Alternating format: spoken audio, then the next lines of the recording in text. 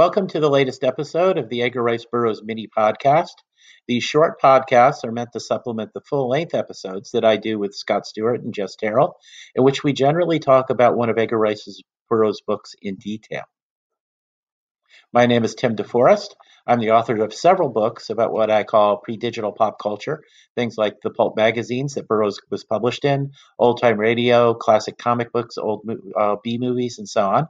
And I keep a blog about such things at Comics, Old-Time Radio, and other cool stuff. Right now, we're using the mini podcast to do a chapter-by-chapter summary of the 1912 novel A Princess of Mars. Please note that we will be including spoilers, both regarding the chapter that we're discussing today and for the rest of the book and possibly for other books in the series. I would also recommend that you reread today's chapter before listening to the podcast, as I will be assuming that you are familiar with the events we are discussing. Today we're going to be looking at Chapter 23 and Chapter 24. And the 23rd chapter, I have to say, is one of my favorite chapters, being packed with a lot of great action that rapidly advances the plot. First, John Carter has to jump across some rooftops to get to Kantos Kan. Kantos Kan is pretty awesome in that he volunteers to kill Sab Than himself, releasing Dejah from her engagement and leaving John Carter the right to propose to her himself. So they come up with a plan that requires several layers. From here on out, the chapter is nonstop action, with each step of the plan providing excitement and tension. John Carter's climb to the airship platform and his subduing the guard demonstrates both his skill as a warrior and his intelligent ability to improvise.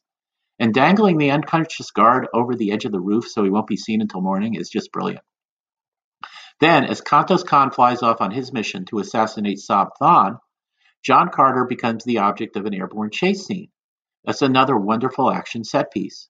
The destruction of the compass is a great way to toss another obstacle in his way and arrange for him to team up with Tars Tarkas once again.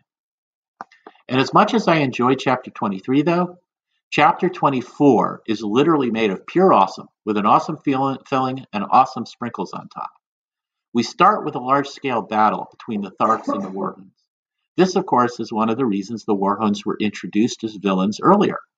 John Carter saves Tars Tarkas, cementing one of the greatest friendships in literature, as we soon after sees Tars Tarkas' willingness to sacrifice himself to save John Carter. Carter is reunited with Willa. Tars Tarkas learns who betrayed his love years before, and administers justice to Sarkoja without breaking the taboo on killing women.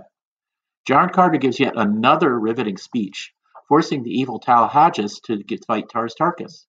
Tars then proves to be a great statesman. I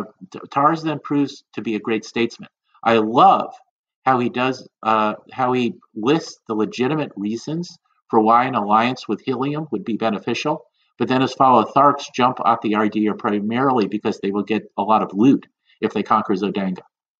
That statesmanship is further demonstrated when he convinces other hordes to join the Tharks, forming the largest army of Green Martians ever known. John Carter's tactical genius is on display at the gates into Zodanga as he comes up with the human pyramid idea to get over the wall and open one of the gates. In his distribution of his small force to take over the larger gates and let in the horde is another tactically sound move. If I were to pick one chapter out of ERB's books to demonstrate why he can be called the greatest storyteller of the 20th century, I think it would be this one. Action, riveting dialogue, characterization, and advancement of the plot are all mixed together in perfect synergy. And we end this chapter with the battle for Zodanga ready to begin, and without knowing if Kantos Kan has been successful in killing Sab Than. That's it for now. Once again, my name is Tim DeForest. Please visit my blog at Comics, Old-Time Radio, and other cool stuff. You'll also be able to find links to my Amazon.com author page there. Thank you for listening. We'll be back with another mini podcast soon. And keep an ear out also for our full-length episodes.